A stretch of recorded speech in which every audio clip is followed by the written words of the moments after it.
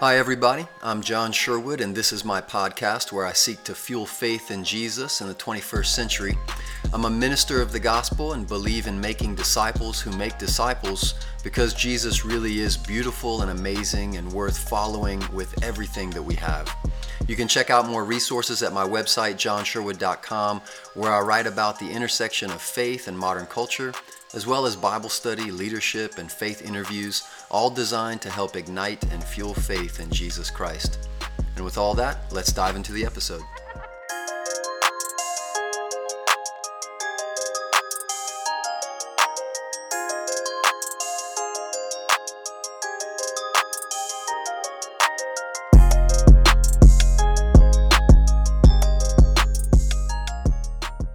So in the book of Psalms, we started last week, as this is kind of the bookend, the last chapter of our Summer of Wisdom series. We've gone through Job, Ecclesiastes, Proverbs, and now we're rounding out with this wisdom poetry. Last week we talked about the Psalms being these exile poems, right?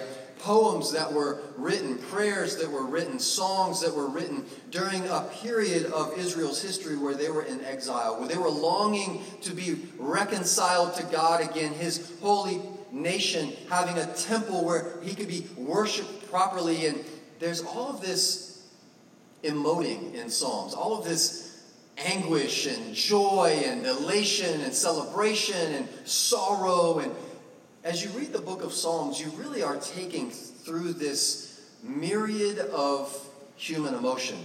And I think that's why the Psalms are so easy to relate to, why some of the most famous and well-known passages of all the Bible are from the book of Psalms, because it's so easy to connect with this human experience of pain and sorrow, joy and emotion. And that through it all, as we read the book of Psalms, we see that God is walking through all of this with us. That these Psalms are written, these writers are trying to connect with God and understand God and themselves and their circumstances. And I think that it's really great that we now, even thousands of years later, can still read these ancient exile poems and connect with God and cry out to Him and pray and sing. And last week we ended with a little bit of a homework exercise for us to write our own psalm, to write a poem or a song of lament or praise. And so what we're going to do today in the second installment of the book of Psalms is we're going to talk about the book of Psalms in particular, but also the larger book of the scriptures as ancient Jewish meditative literature. So let's take a look at this video. So the Bible is a collection of books written in different literary styles like narrative, poetry, and prose. And most of us are familiar with these kinds of literature. Yeah, we all know a narrative when we see one, like The Hunger Games or The Great Gatsby. And most people can recognize poetry, whether it's Walt Whitman or the songs of Bob Dylan. And every day we're surrounded by prose and news articles or essays. Now all of these examples are modern American literature in that they came from this time period and this region of the world. But there's also medieval English literature from another place in time, or ancient Greek writings from this place in time. So each time period and culture produces its own unique kind of literature. And in order to read the Bible well, we need to keep in mind that it comes from this part of the world and was produced in this basic period of time. So what's unique about ancient Jewish literature? Well, a key feature is that it lacks a lot of the details that modern readers have come to expect in stories and poems. And this makes it seem really simple. But actually, it's very sophisticated literature. Every detail that is given matters. And that's great, but the lack of detail means that stories are often loaded with ambiguities. I mean, take one of the first stories, Adam and Eve in the garden. Where did this talking snake come from? And why did God allow him there? Why didn't Adam and Eve die on the spot like God said they would? And who's this offspring of the woman who will destroy the snake but is bitten by it? Yeah, so many puzzles in this story. And some of these are questions that we have and that are not important to what the author is focusing on. But some of these ambiguities are intentional. Intentional? Won't that lead to bad interpretations, people filling in the gaps with their own answers? Well, that's a risk the biblical authors took in writing this way. We all tend to impose our own cultural assumptions onto the Bible, but they apparently thought the risk was worth it. These oddities are really invitations into an adventure of reading and discovery. What do you mean? Well, for example, the strange promise about the offspring of the woman crushing and being bitten by the snake. That word offspring is is a clue to pay attention to genealogies, which, lo and behold, run all through the biblical narrative. They trace the lineage from Eve all the way to King David and his offspring. And in the New Testament, Jesus is connected to the offspring of this royal line. Now, when you read the prophets, Isaiah connected this king to the suffering servant who would die on behalf of his people. And then, in the book of Revelation, there's this symbolic vision. And can you guess? It's about a woman and her offspring. It's Jesus and his followers who conquer the dragon by giving up their lives. Yeah, so each part of the story there is loaded with ambiguities, but altogether, it makes sense. And this is the literary genius of the Bible. It forces you to keep reading and then interpret each part in light of the others. This is feeling complicated. I don't know if I can do all that. Well, you're actually not expected to notice all of this by yourself or all at once. This dense way of writing forces you to slow down and then read carefully, embarking on this interactive discovery process through the whole biblical narrative over a lifetime of reading and rereading. Ah, okay. Meditation literature. Yeah, in Psalm 1, we read about the ideal Bible reader. It's someone who meditates on the scriptures day and night. In Hebrew, the word meditate means literally to mutter or speak quietly. The idea is that every day for the rest of your life, you slowly, quietly read the Bible out loud to yourself, and then go talk about it with your friends, pondering the puzzles, making connections, and discovering what it all means. And as you let the Bible interpret itself, something remarkable happens. The Bible starts to read you. Because ultimately, the writers of the Bible want you to adopt this story as your story. So this ancient Jewish writing style, it must create unique types of narrative and poetry and discourse. Yes, and we'll explore all of those literary styles starting next with biblical narrative. Psalm chapter 1. Let's look together. Blessed is the one who does not walk in step with the wicked, or stand in the way that sinners take, or sit in the company of mockers, but those whose delight is in the law of the Lord and who meditates on his law day and night. That person is like a tree planted by streams of water, which yields its fruit in season and whose leaf does not wither. Whatever they do prospers. Not so the wicked. They are like chaff that the wind blows away. Therefore the wicked will not stand in the judgment, nor sinners in the assembly of the righteous. For the Lord watches over the way of the righteous, but the way of the wicked leads to destruction. We read this last week, and we talked about how Psalms 1 and 2 is an introduction to the entire book as a whole, and the way it's compiled and the way it was comprised.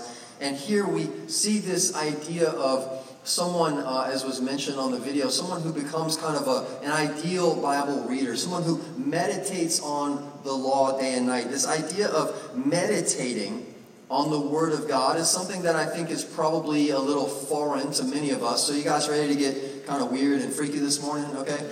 We're going to practice meditating. What immediately just came to your mind?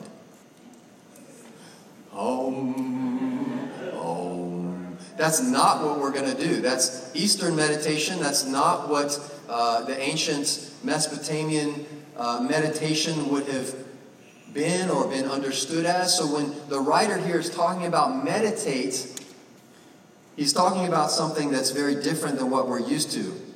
He's actually talking about this murmuring, this growling. This word Haggah is what's translated meditate in many of our versions. And this word is literally like the slow growl of a lion.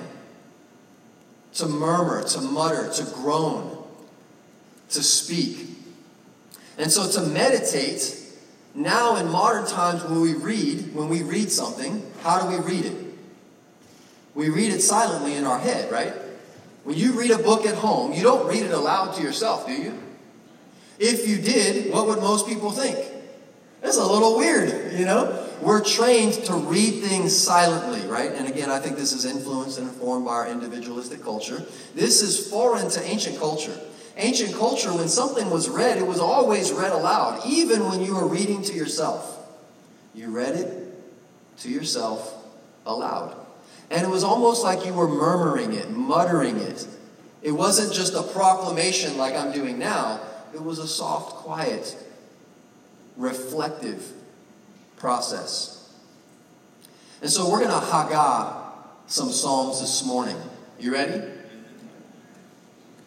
So I'm going to do it together with all of you through Psalms 1, and then we're going to take a few minutes to do it on our own. We're going to meditate on the Word of God in the morning right now. Because again, in the Asheville Church, what are we about? Participation and not what? Spectation. If you came here to spectate, sorry, you're going to be disappointed. I'm not that great to watch. Okay, Psalm chapter 1. Let's Haggah this thing. You ready? We're going to murmur, mutter, read softly, quietly, but aloud to ourselves.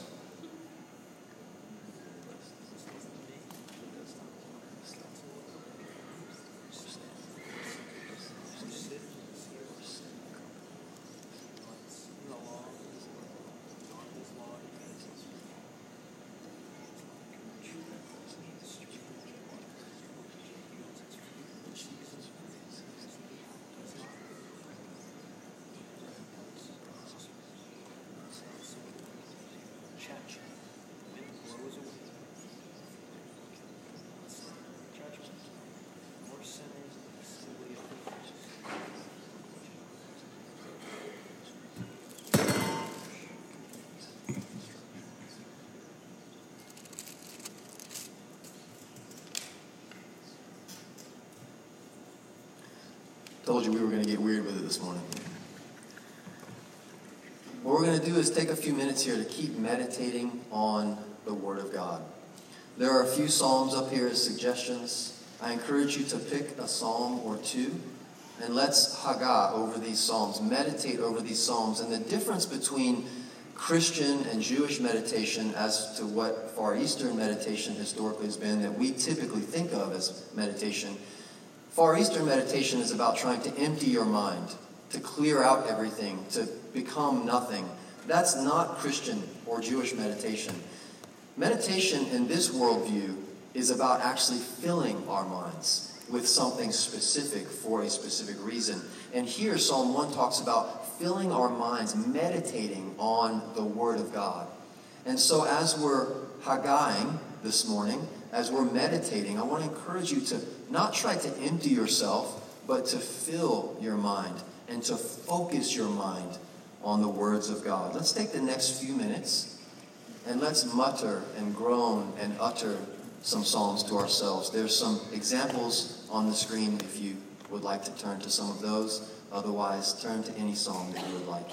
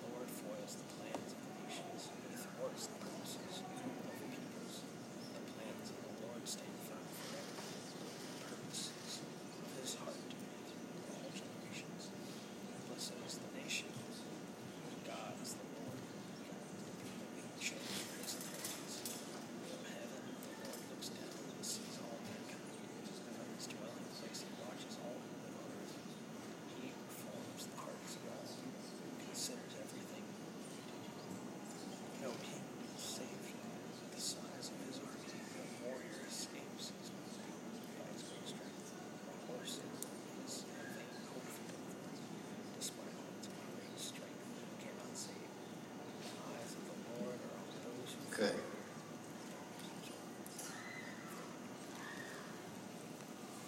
I would love to take some time to respond and sort of hear how this felt to you.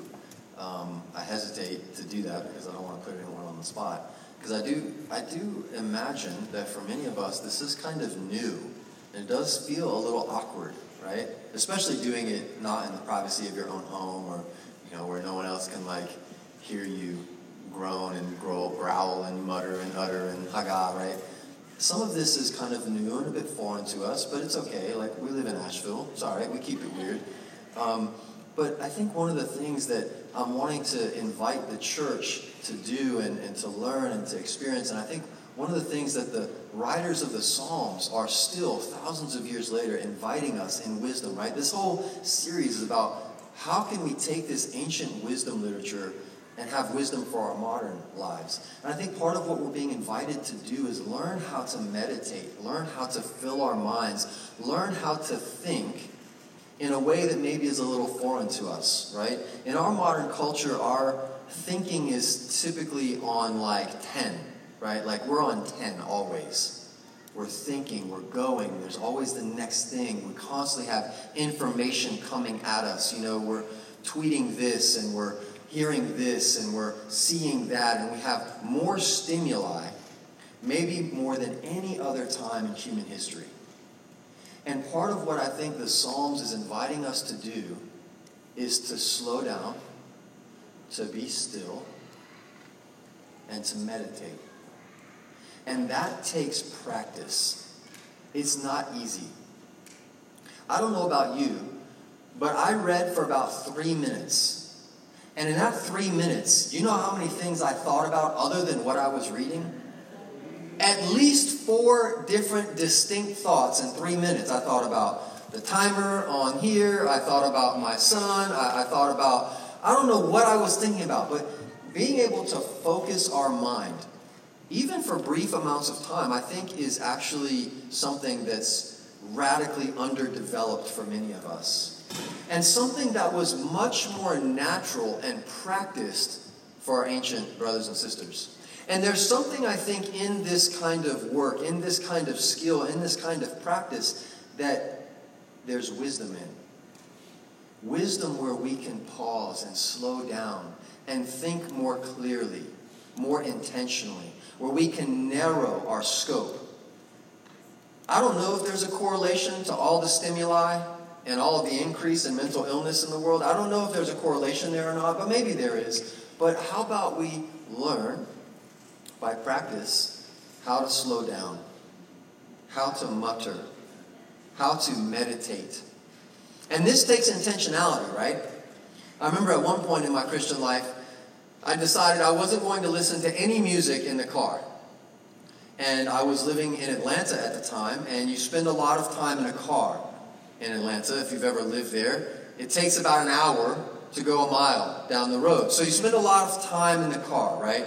And you learn how to adapt your schedule around traffic patterns and such things. Your life becomes about this commuting lifestyle, and it's horrible, and I'm glad I'm not there anymore. But I figured, hey, I've got to figure out a way to make this time behind this windshield meaningful, because if I don't, I'm going to give in to road rage and destroy someone. So I said, no more music. We're going to only listen to the Word of God.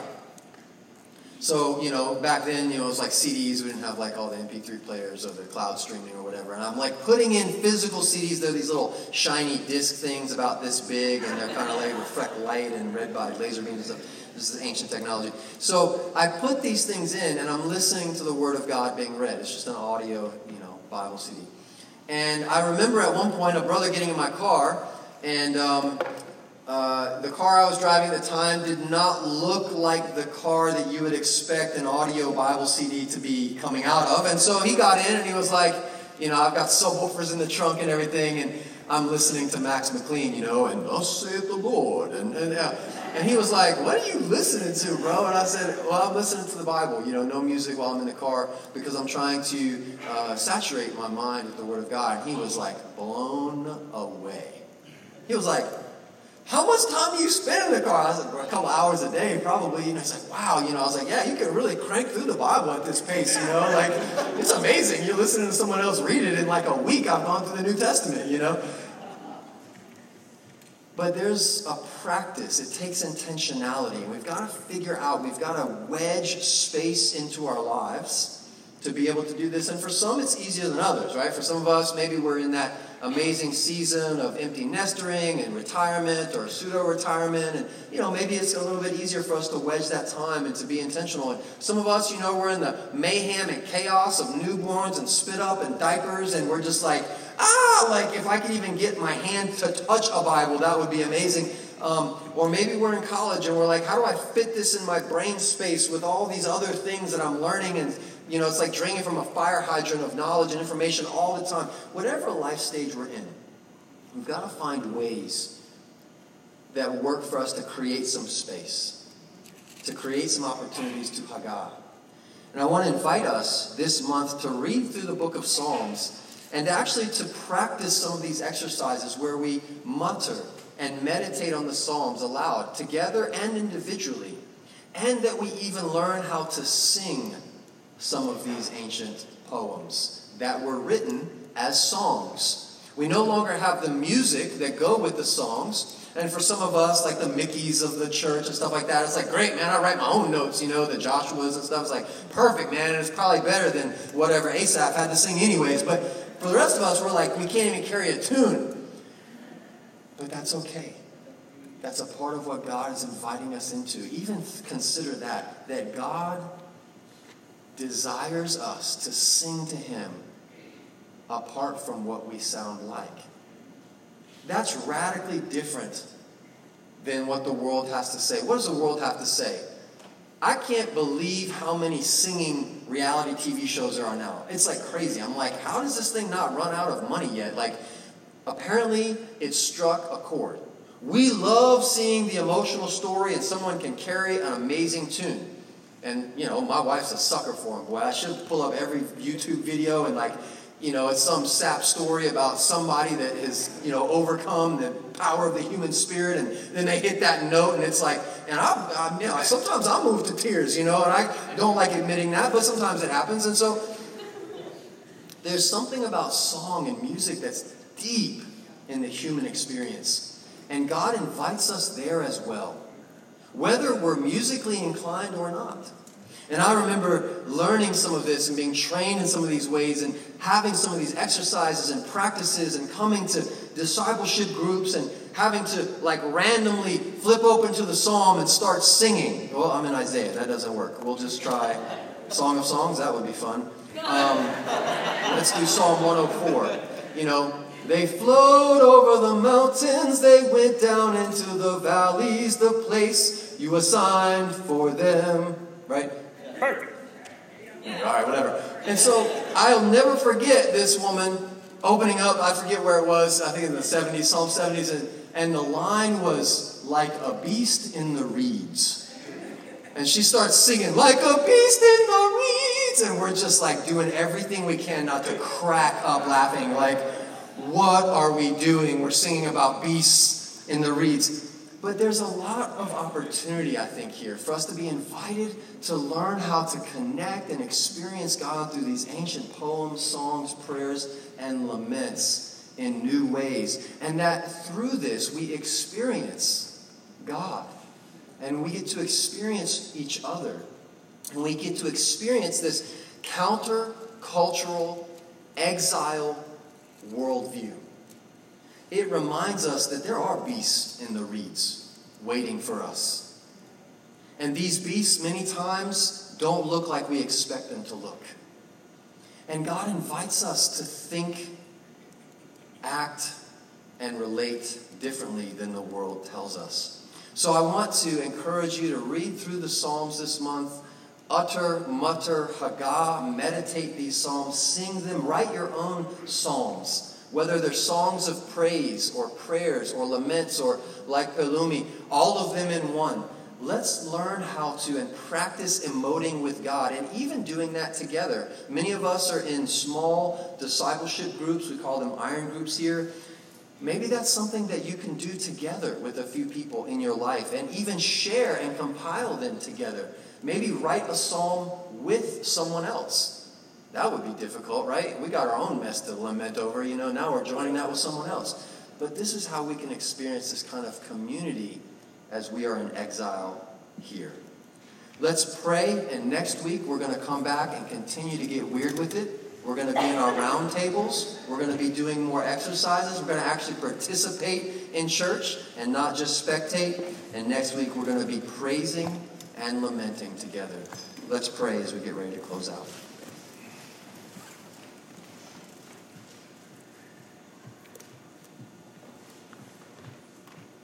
Father, you are the God of gods and the King of kings. And we struggle, at least I know I do, in my life to be still, to focus my mind, to think of what is pure and what is right and what is lovely and what is praiseworthy. To think on those kinds of things, God. Constantly my mind is filled and focused on so many things that are not that. And God, I know this takes practice, and it's a lifetime journey of meditating on your word and reading and rereading and reading together in community and seeing new layers and depths of beauty and complexity of your word. And God, I pray that as we are reading and rereading these ancient texts of wisdom, that you would give us wisdom, that you would help us to have a fear of you, a reverence and an awe. That writers long ago said the beginning of wisdom is to fear the Lord. I pray, God, that we would be a community of people, that we would be a community of families, generations that fear you, that know that this world is not our home and all things are not yet made right, but we get to be a part of your kingdom coming. We get to be a part of setting people free and seeing captives released and the blind given sight. God, we love you. We thank you. Help us to learn how to emote with you and with each other, with ourselves. Help us to meditate on your word day and night. And in doing so, that we can experience life as you designed it. Life of peace and of joy. Life of faith and hope. In Jesus' name we pray. Amen. Thank you for listening to this Faith Fuel podcast. We look forward to seeing you next time.